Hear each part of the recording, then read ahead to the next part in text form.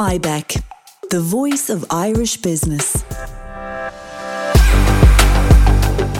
And you are very welcome back to IBEC Responds. In this episode, we are joined by IBEC Chief Economist and Head of National Policy, Gerard Brady, and IBEC economist Hazel Ahern-Flynn.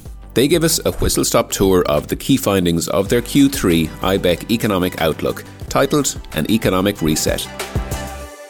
Hello and welcome to another episode of IBEC Responds. You're listening to myself, IBEC economist Hazel Ahern-Flynn, and I'm here with our Chief Economist, Gerard Brady. Gerard, maybe just as a start, could you give us an overview of what's going on in maybe the wider macroeconomic context? Yeah, thanks, Hazel. I suppose we're probably, since we last released an economic outlook at the end of July, a lot has changed in the global economy. We've seen a number of things happen. One is we already had an energy crisis, particularly in Europe, that was slowing economies and particularly some of our major trading partners like Germany in trouble because of that. But inflation has continued, and probably what we've seen shift very quickly over that time is the pace at which central banks globally, the Fed, the ECB, the Bank of England and lots of other central banks are starting to raise interest rates and tighten monetary policy. So we've seen that accelerate pretty quickly.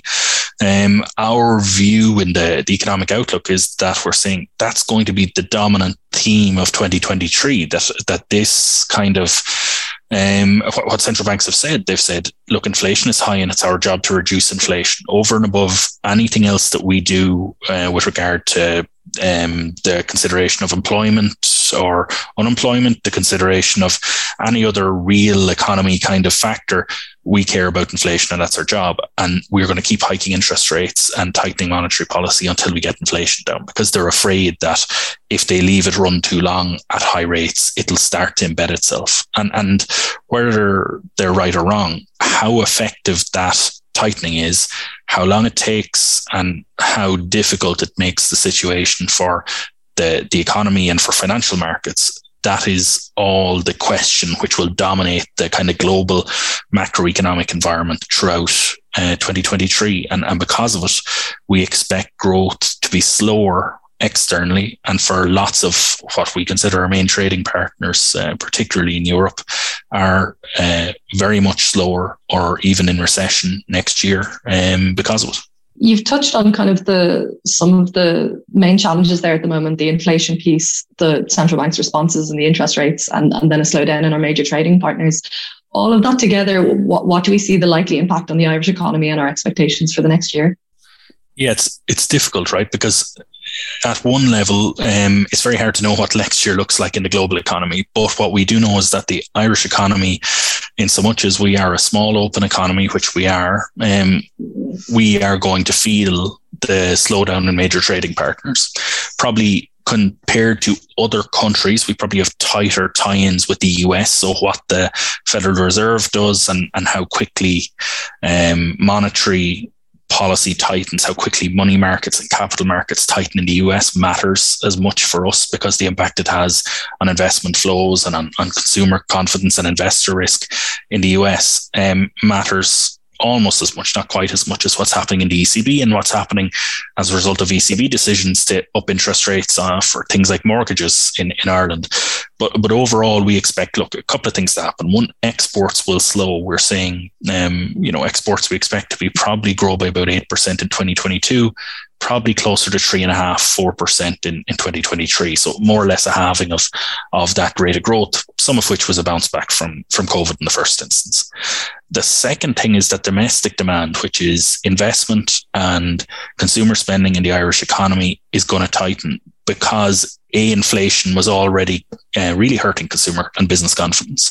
But allied on top of that, it is becoming harder to fund, particularly from a business point of view. It's becoming harder to fund investments because interest rates are getting higher and capital is getting tighter. So it's getting harder to get access to capital, particularly in parts of the property industry. We already see it, and for startups, but across the board, we've seen some of the really bad equity and numbers come out of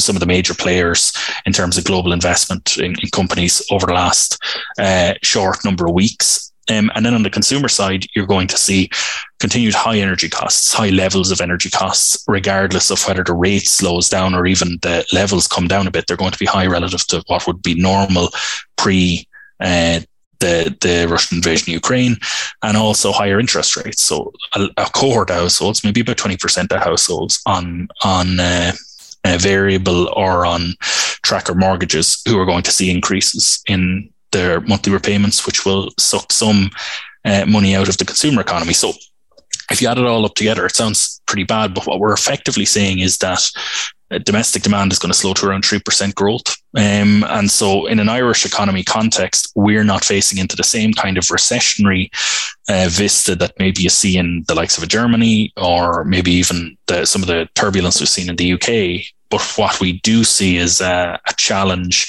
where slowdown elsewhere and some of the international environment translates into a slower economy here at home. Right, thanks, Jared. So we're looking at an expected slowdown in domestic demand, and particularly looking at kind of the business piece and an expected slowing in investment. What's the likely impact then on the Irish labour market? So we've had a very difficult kind of tight couple of years in the labour market, very high employment. Do we see a strong impact coming through in terms of a change in unemployment over the next couple of months? I think it goes back to this question of how long the adjustment to higher interest rates and tighter monetary policy, how long that takes and how long the adjustment takes, and how difficult things get globally.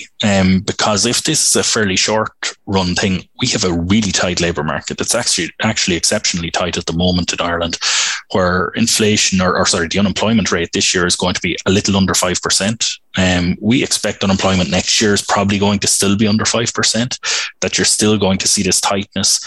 We see record numbers in employment, 200,000 extra people since before COVID. We see record numbers of people coming into the workforce from all kinds of sources, particularly young people. And that dynamic, that momentum that was in the economy is one of the reasons we have some hope that the Irish economy will probably have enough momentum to take it through the winter. We also have very strong fiscal numbers, really strong fiscal position for the government. They are taking in huge amounts of extra tax, and it gives them an ability to intervene and to help households and businesses where they can. And the key thing from our point of view is that those interventions, particularly some of the business energy schemes, are done in a timely manner and that they're adequate, that they see people through the winter. And then the third thing that we have, apart from momentum and the fiscal position, is that the Irish economy has links into some economies, particularly the US, who are going to do a little better than the rest of Europe. So we have some buffers. And on top of that, because of this extra growth in employment and huge growth in wages, partly is reflected in rising household savings, which we talked about a lot last year. Where would this money go? Well, the answer is it's gone nowhere so far. There is enormous amounts of household savings built up, which gives a buffer again for a cohort of households, not all, that we are seeing. We have the highest savings rate of any group of households in Europe, along with the Germans and the Dutch.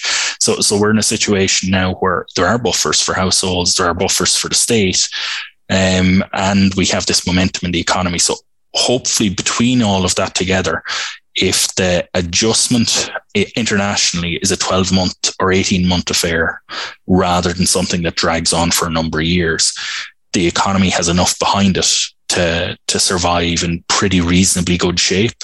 And it really is this question not of whether there's going to be a tough international economy translating to slower growth in Ireland next year. It's really a question of how long that tough international economy lasts, and do we have the wherewithal to get through it? I suppose you've outlined a lot of difficulties on the horizon, and then a couple of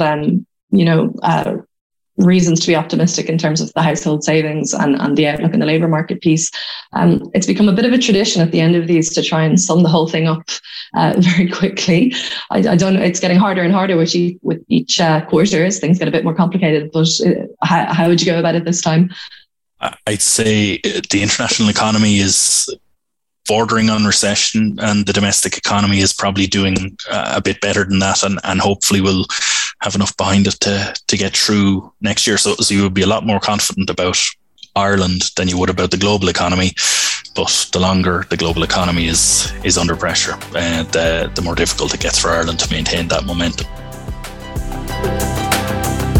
And we hope you enjoyed this episode of IBEC Responds. To read the full Economic Outlook report, visit ibec.ie.